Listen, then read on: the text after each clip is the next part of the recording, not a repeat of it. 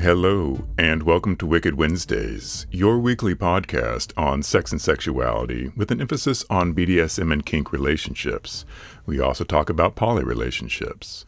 I'm your host, Wicked Fellow, and this week we're going to continue our discussion on dominance and dominant behavior. This is all part of our BDSM 101 series. Before I start this week's episode, I'd like to send a very special thank you to our newest Patreon subscribers, Kay, Grace, Tyler, and Vin. Thank you guys very much for your contributions and for your pledge of support. It's very important and it does help keep this show running. If you are interested in joining our Patreon family, head over to our website, www.wickedfellow.com. You can find all of our links there, show notes, links to our websites, and contact information. This week we're going to talk about primal style domination and primal style submission. For those of you who made it through the entire sub-series, you'll notice that I left out prey-style submissive behavior. And that's because I knew it would fit in well with this topic, because it's very niche in that prey-style submissives almost always go with primal-style domination. Obviously, not everybody uses the term predator and prey for their own monikers in the primal-style dominance, but it's a very common one. And I'm aware that, predator in general is a bad thing. And in the BDSM sense, being predatory or having predatory behavior is bad. But this is a very specific, scene-specific style of predation or predatory behavior. So it's important to remove that from its context of preying upon a weak and vulnerable person who doesn't want to be preyed on, and move that into the primal style, which is the prey style submissive very much wants to be preyed on by a predator. We'll get into this, so don't check out just yet. When you hear primal style domination, the words you associate that with are animalistic, instinctual, an urgency, a very immediate style of play. And that's not inaccurate, because that's kind of the foundation of primal style domination. To contrast it with a more cerebral style, where a dominant might plan out the scene and lay out their tools perfectly and have a very scheduled idea for what's going to happen during that scene. In primal style domination, it should be very instinctual. It should be very immediate and in the moment. And those animalistic urges that we all have, being not very far removed from animals, is kind of the soul of primal style domination. How does that work in the BDSM sense, where we talk about having consent be such a big deal and having negotiation be such a big deal? Primal style domination is not exempt from the importance of negotiating terms, of negotiating boundaries, of negotiating safe words, etc. And I know that the last thing that, primal style dominance and submissives really want to do is sit down with a checklist, because that's very antithetical to what they're doing in the scene, because they want it to be immediate. They want it to be very instinctual and basic and animalistic and visceral. I get that. However, it's still very important to establish consent, to establish boundaries and safe words, especially in a style like primal where, biting and scratching and rough play, which is very common in that style of dominance and submission. So yeah, you still need to establish those boundaries before play starts. That can be a very quick discussion, or it can be lengthy, it can be very detailed, but it is still necessary, even if you don't want to be in your head about how you play DS. And that's kind of the heart of primal style, is that I don't want to think about it. I don't want to plan it. I don't want to be in my head the whole time I'm in this scene. I just want to react with my most basic human instincts and desires. I want this thing and I'm going to take it. And on the other side of that, the submissive side is, I want to be taken by this animalistic power, this visceral energy that this dominant person has. And in that, it can be very beautiful. It can be very powerful and visceral and instinctual. However, you do need to establish that consent of, even if it's a very basic thing like, I want to be prey and I want you to hunt me down and take me. That's enough. That's enough of a consent discussion. Obviously, in my more cerebral style, I want there to be more than that.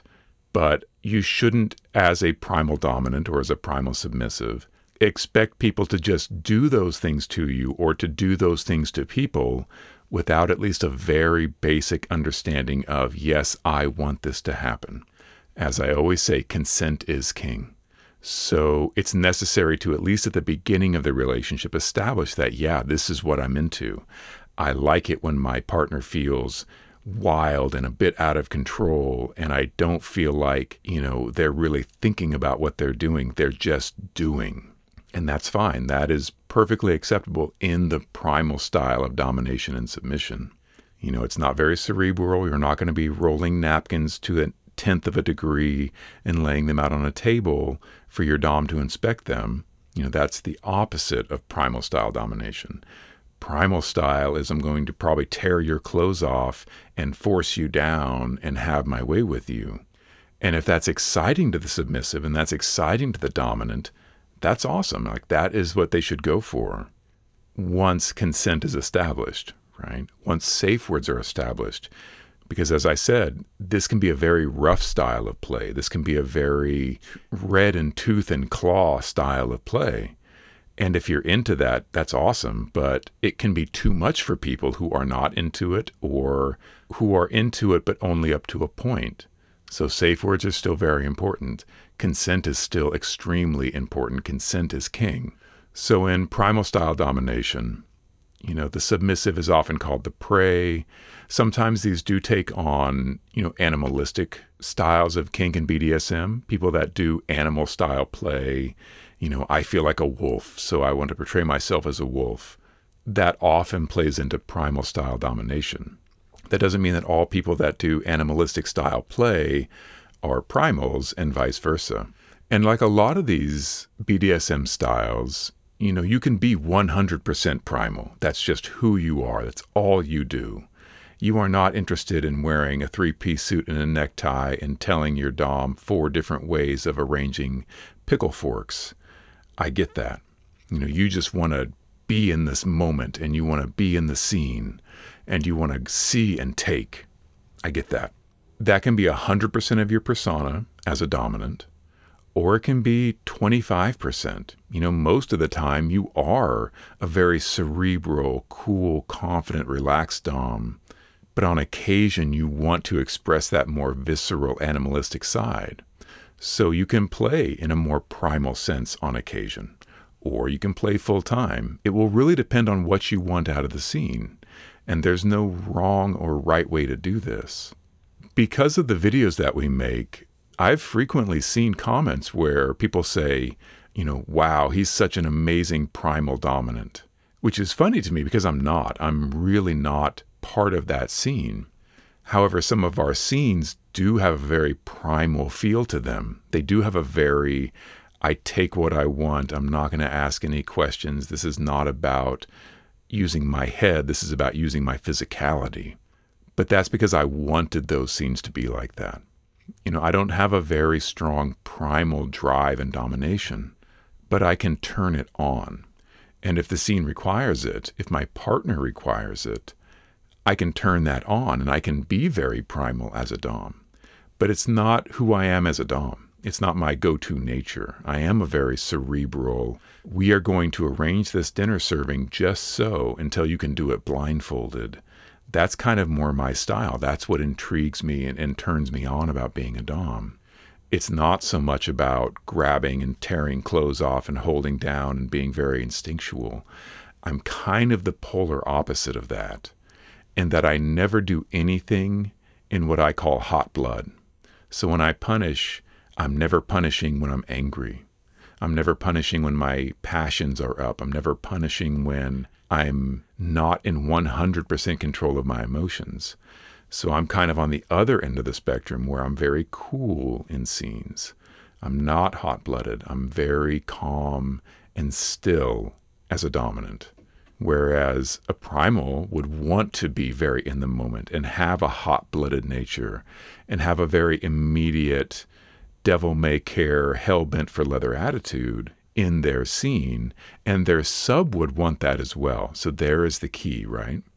Like in everything we do, in order to be a good primal dominant, you need a sub that wants that done to them, and vice versa. If you're a very primal submissive, if you want to be treated like prey, if you want to be hunted down and taken, you need to find someone that enjoys that style of play.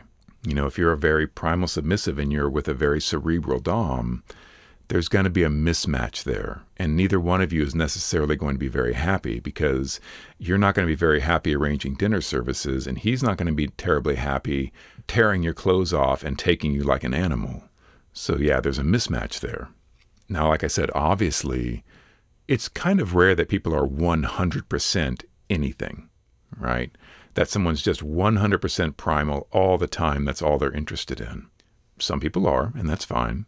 But usually it's an aspect of one's personality. It's an aspect of one's domination and style to be primal sometimes, to know when their partner wants them to be primal, to pick up on those subtle cues that tell them, oh, my partner's in this kind of mood and I'm in this kind of mood. Let's play this way. On another day, we may be very formal and very cerebral and very by the numbers. But today, I'm tearing those clothes off, and today I'm going to take what I want as a primal dom. So I guess, yeah, there's probably part of me that can do that or enjoys that, but it's not a very big part of me. It's, 10 to 15%. For the most part, I like to be very cool and calm in my domination style. So yeah, primal dominance is a very good and healthy part of our scene, right? I feel like being primal really speaks to the fundamental nature of BDSM, because a lot of what we do is about that power exchange, and a lot of that power exchange comes from our more basic instincts, our more basic desires. As a man, if I see an attractive woman, I want her. Social norms have taught me well that I'm not supposed to just go take what I want, but that doesn't stop me from wanting, right? That's kind of working on that primal level. On the flip side of that, on the submissive side, the desire to be taken, the desire to be hunted down and taken as prey, to be taken, not necessarily because it's what you want, but because you can't stop it from happening. And we are going to talk about CNC play, consensual non-consent play. That's a big part of the primal kink. That's a big part of primal domination. So it's very important, obviously, that if you're a primal dominant, to find a submissive that is into that, because not everybody is. You go too far when you say that everybody is primal at nature, that everybody wants this, because not everybody does. This is not a turn-on for some people. It's a turn-on for a lot of people at a fundamental level. But for some people, for whatever their reason is, whether it's their upbringing, their genetic code, or whatever, the notion of being taken by force is very much not what they want. And there's nothing wrong with that, right? Don't let our weird kind of kinky BDSM ethical nature push you down the wrong track of thinking, oh, well, all submissives want to be forced. No, not at all. And for the primal side especially, where it is very much a power thing, it is very much a I'm bigger and stronger than you are, so I will take what I want. In the right context, that's extremely exciting. In the wrong context, that's assault. So you do have to make sure you're doing the right thing with the right people, right? That's just basic common sense, especially in primal style domination, I think. So as a primal dominant, sometimes you will have to rein in those animal instincts and those animal impulses. And a good primal dominant is someone that can do that, that can realize that in this situation, in this scenario, in the company that I'm in, it is not appropriate for me to be primal and just on the hunt and on the prowl and taking what I want, because this is not the time or place for that. Just like all of us, sometimes it's perfectly acceptable to be who we truly are and show our freak flag as much as possible. Obviously, yeah, some places it's not the right time. Denny's at 12 o'clock? Probably not. In the dungeon at 2 o'clock in the morning? Maybe the right place for that kind of behavior. On the prey or primal style of submission. And again, it is very instinctual. It is for the person that's not really enthusiastic about being cerebral and in their head about their submission and thinking about a long list of rules. That's not really what turns them on in the kink sense. For them, that seems like drudgery and not fun and very boring. And why would I want to play like that? I totally understand. For that kind of submissive, they just want that immediate in-the-moment feeling. They want to feel overpowered. They want to feel in danger. They want to feel like they're out of control because those feelings are thrilling. Anytime something is scary, there's a thrilling aspect to that. That's why we like horror movies. That's why we like scary things and roller coasters. So for someone that is a very primal submissive, they don't want a 20-part section of rules. They just want someone to grab them by the shoulders and make them do something.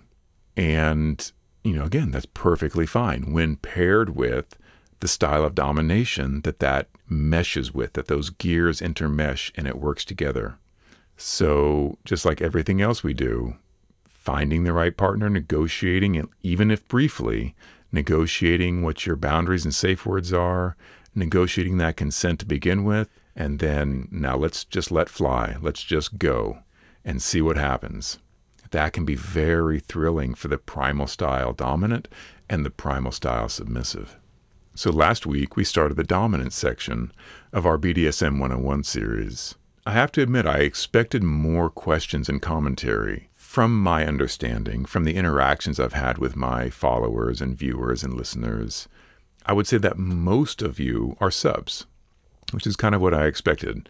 Doms don't tend to watch other Doms do stuff, whether it's talk on YouTube or scenes or whatever. It seems to be more of a sub thing. For example, I don't watch a lot of other YouTube Doms.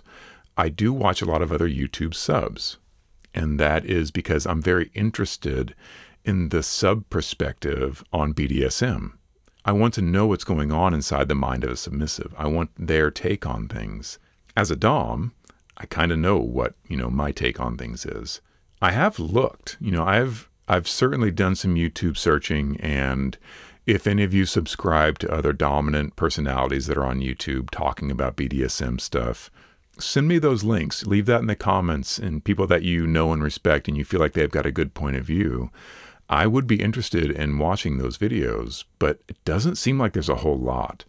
There seems to be a lot more submissive type personalities talking about BDSM on YouTube, for good or ill. Some are very, very good and articulate and well-spoken. Others I've found are, they aren't necessarily, I hate to ever say anything bad about another content creator like I'm doing, but sometimes their notions and ideas are not the best. Let's put it that way.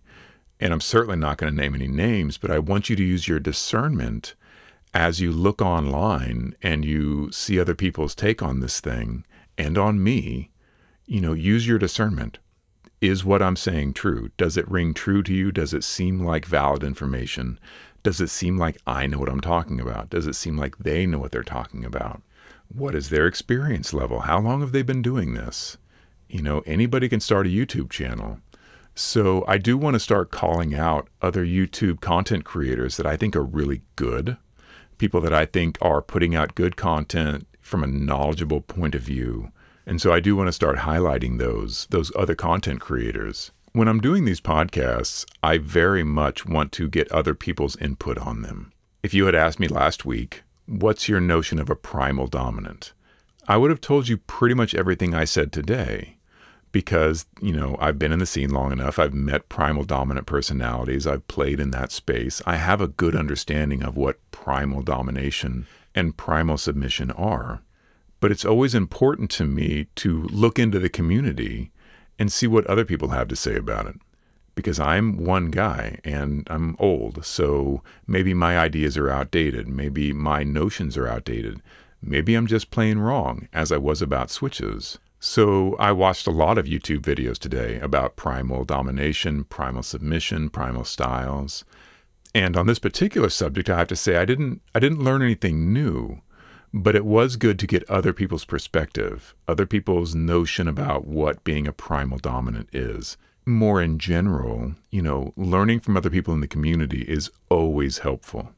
Whether you're learning that some people don't know what they're talking about, that's good.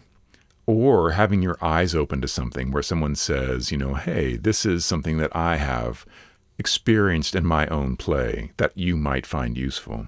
I don't know how big the community is. I don't know how interconnected we are on YouTube because, like all things adult, YouTube is fairly loath to recommend this type of video. Even if you do very specific search criteria, you may not find the style of videos you're looking for. I did want to do a shout out for Evie Lupine, and I watched several of her videos today beyond the stuff about primal domination and submission because I found her to be very articulate, very well spoken, and very knowledgeable about the scene. So I'm going to link to her video underneath this one. If you want some of the very same things that I'm talking about, but from a submissive's perspective, from what I've seen of her videos, she absolutely knows what she's talking about. And it's a very pleasant and enjoyable YouTube channel. While I didn't get as many questions and comments from last week's video as I'd expected, I did get some very good ones. One of the questions was, when you say something is wrong with a submissive, what do you mean by that? What's wrong with a person or a submissive? Wrong in this case shouldn't be taken as like a character flaw necessarily. Wrong can be any number of things. So in the very beginning, say you're working with a brand new submissive, someone that's very new to the scene. They don't understand how it works. They don't understand the protocols and the niceties of being a submissive to a dominant. Well, what's wrong with them, in quotation marks wrong, is everything. They don't know when to say sir or how to say sir. They don't know when to make eye contact or not make eye contact, right? We're talking about things that are very protocol driven. That's not something that's wrong with them as a human being. It's things that they're doing wrong in the scene. So that's one way of being wrong as a submissive. More generally, and more to the point of what I was talking about, is when I look at my submissives, I'm examining them very closely, almost at a molecular level. And I want to understand them at that very fundamental spiritual nature. And one of the things that I do very well is read people and understand people, sometimes as well or better than they understand themselves. So it's incredibly rare that a sub will tell me something that I don't already know about them. But it's still important to me that they tell me because the act of divulging that information is a sign of trust. It's a sign of intimacy and respect that they can tell me this deepest, darkest secret about themselves, even if it's something I already knew about them. So I do try to work with my subs on that level. So if I say something is wrong with them, it may be something where they've got a very low self-image.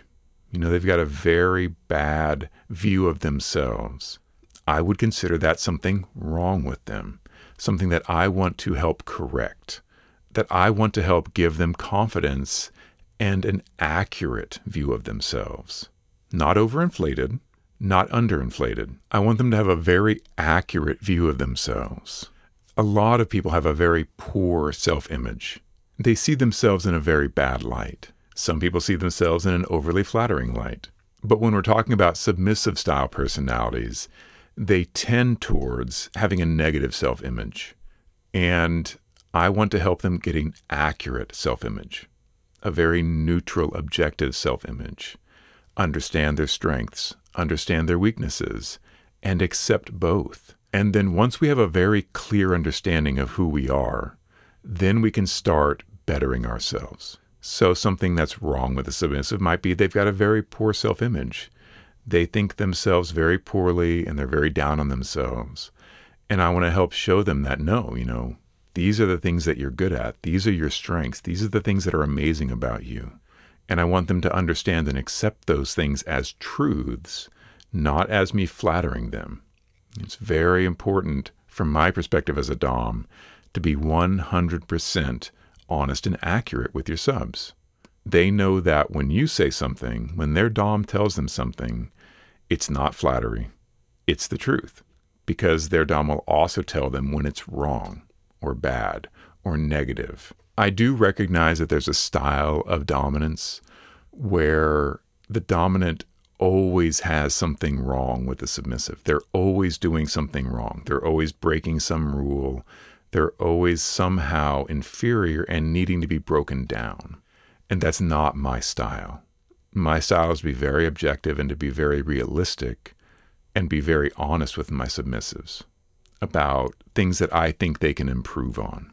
So one thing that I've learned as a dominant is you really can't make people do things they don't want to do, no matter how dominant you are.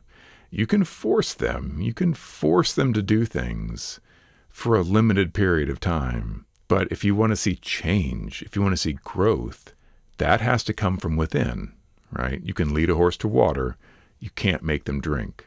So with my submissives, if I want one of my submissives to be a power lifter and they have no interest in that, sure, I can drag them to the gym and I can make them go through workout routines and I can force them to do it 3 times a week. But if their heart isn't in it, they're never going to excel. They're never going to be happy in that role. They're never going to look forward to our sessions together, right? So just because it's something that I want doesn't mean it's something that my sub wants. And I've learned that in order to avoid a lot of frustration and in order to be successful with my submissives, closely aligning what I want and what they want is crucial. So when I say something is wrong with my submissive, not only do I want to change it in them, I have to see in them a desire to change it. So if it's a low self-image, most people that do have a low self-image of themselves don't necessarily want to feel that way about themselves. They want to feel better about themselves. And so for me, that seems like a very natural fit. You've got a bad self-image. I don't want you to have a bad self-image. Let me help you get an accurate self-image, one that is true to who you are. That's an example of what's wrong with a submissive and what can be done to fix that. If they're super skinny and I want them to be a power lifter, but they're not into that, that is not something that's wrong with them. That's something that I want, but not necessarily what they want.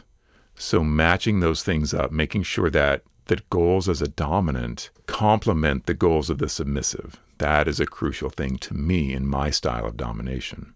I think that other people may say that, the sub doesn't know what's good for them and they don't know what they want, etc. For some submissives, maybe. For some particular types of submissives, they may want that complete control and domination where they surrender everything to their dom. And if their dom wants them to be a power lifter, they're going to be a power lifter, and that would make them happy because it's what their dom wants. And that is fine if that is what works for them. For my submissives, it doesn't tend to work that way. I tend to work with submissives that do have at least a modicum of independence and a modicum of self-direction. And so in order to have a healthy, productive, growing relationship with these submissives, it's important that I align my goals with their goals. So that's what I meant when I said something is wrong with a submissive. A lot of subs in my experience have a tendency towards self-harm. That does tend to go hand in hand with that very low self-image. Self-harm can be a very bad thing. Most people that I have experience with that do have self-harm issues don't want to do that. It's something that they feel is compulsive, that they can't stop doing. That might be something that's wrong with them. Again, wrong with them is it's a loaded term, but I'm not looking at this as making them less valuable. I'm looking at as these are things we can improve in you. So if someone has a tendency towards self-harm and they don't want to self-harm, I'm more than happy to be that accountability. I'm more than happy to be the person they come to as a more healthy way of expressing that particular very strong need they have. We might go into that a lot more later. That's a very touchy and very delicate subject that I want to discuss at more length, but it is an example of something that might be wrong with the submissive. Another comment that I got was, don't you feel that it's too cynical to say that everybody does things for selfish motivations? Is there no such thing as altruism? That's difficult. First of all, we're talking about a very philosophical thing, right? There's no way to measure this. If a millionaire gives a bunch of money to a charity, did they do that for a tax write-off? Did they do that because they want to be a good person? Did they do that because they want to feel good? Did they do that because they don't want to feel guilty for having so much money? The only input you have is what they tell you, right? We have not yet developed the technology to actually look inside people's motivations. That person can tell you, I didn't do it for the tax write-off. I didn't do it because I want to feel better about having so much money. I did it because I want to help orphans in Africa. Whether you take their word on it or not is up to you. So that is the kind of very subjective thing that I'm talking about. It is a philosophical question, and I can't answer it. I can't tell you if people do truly altruistic things. If people just give for the sake of giving and they don't enjoy it or get self-satisfaction out of it or feel good about it, if it's not rewarding to them in any way, they just give to give. I don't know. What I can say is examine yourself. Examine your own motivations for things and ask yourself at a fundamental level why you do things. And I think part of the reason I got some pushback, and I got pushback from more than one person that were kind of offended that I was reducing people to such selfish motivations, is that, it doesn't feel great to think that someone did something for you only because it pleased themselves. And I don't think it's that simple. I really don't.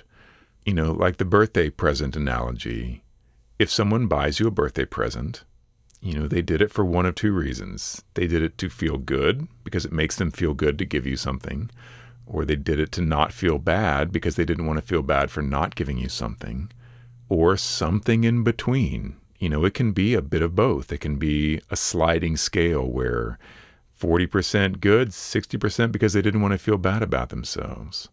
But I feel like you really can't go much lower on the scale of reasons people do things. All right, everything begins at a point, ourselves, a singular point. And I think the next step up is an incentive or disincentive. And that applies to everything we do. Why do we obey the speed limit? Sometimes we don't, and we think we won't get caught. Sometimes we do because we don't want to get caught. There's your disincentive. Sometimes we obey the speed limit because we're genuinely caring about the people around us and we don't want to hurt somebody else by driving like a maniac. There's a lot of reasons people do things, but when you bring it down, boil it down, and you get down to those one or two options, it tends to be either because we don't want something to happen or we do want something to happen.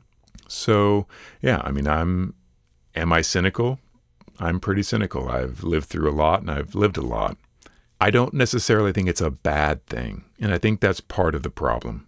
We've been taught since we were very, very small that when you do something that is selfish, when you do something that is self-pleasing, that is necessarily bad. And I don't think that's true. I think that if you get someone a gift because it makes you feel good to get them a gift, that is not a bad thing. That's perfectly fine. I think understanding your own motivations, I think understanding that you are getting them this gift because it makes you feel good, doesn't diminish getting them the gift. I think that that's just part of understanding who you are as a human being. And it doesn't make us greater or lesser. Right? Good and evil, selfish and generous, kind and cruel.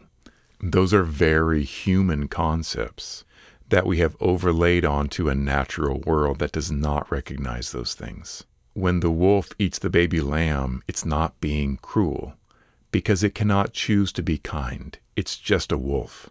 It's just doing what it has to do to survive. It's neither kind nor cruel. It is just a wolf. We can choose to be kind and we can choose to be cruel. And that is that major thing. That's one of those major separation points between us and every other living being on earth is we have this conscious understanding that some actions are kind and some actions are cruel. And if we want to be a good person, again, a human concept, we do the kind thing. And if we don't care about being a good person, we do the cruel and selfish thing. And that is what we have a problem with when we think to ourselves, but wait, why did I do the good thing? Because I want to feel good about myself. I don't want to feel bad about myself. And that's just who we are as people, from my philosophical perspective. I know I can be very forceful with my opinions, and I can be very sure and resolute and decisive. That's part of who I am as a person and as a dominant.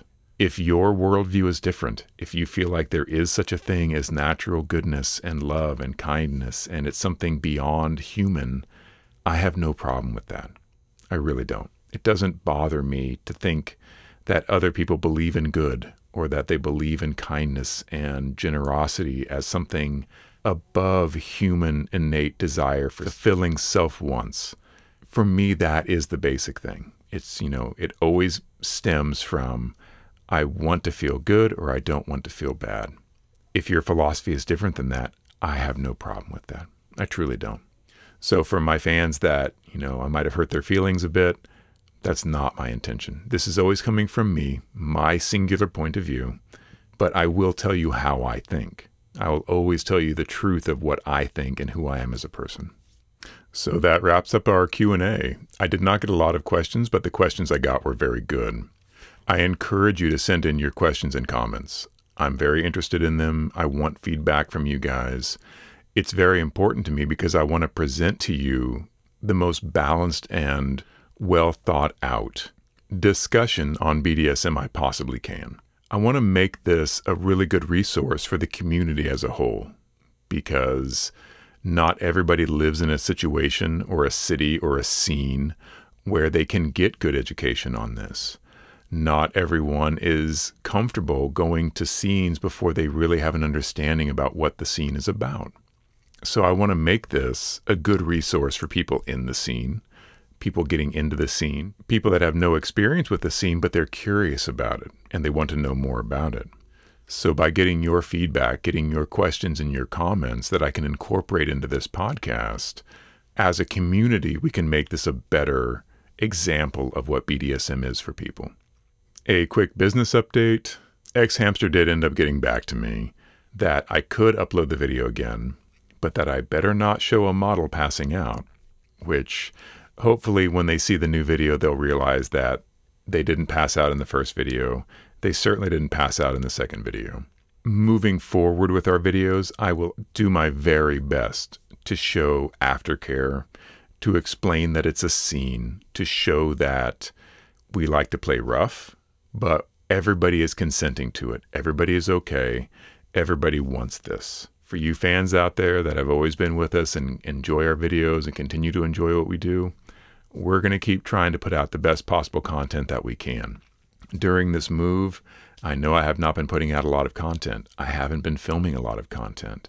And I don't really have time to edit and put out a lot of content while I am trying to upload old videos to the new sites so I can continue my income stream.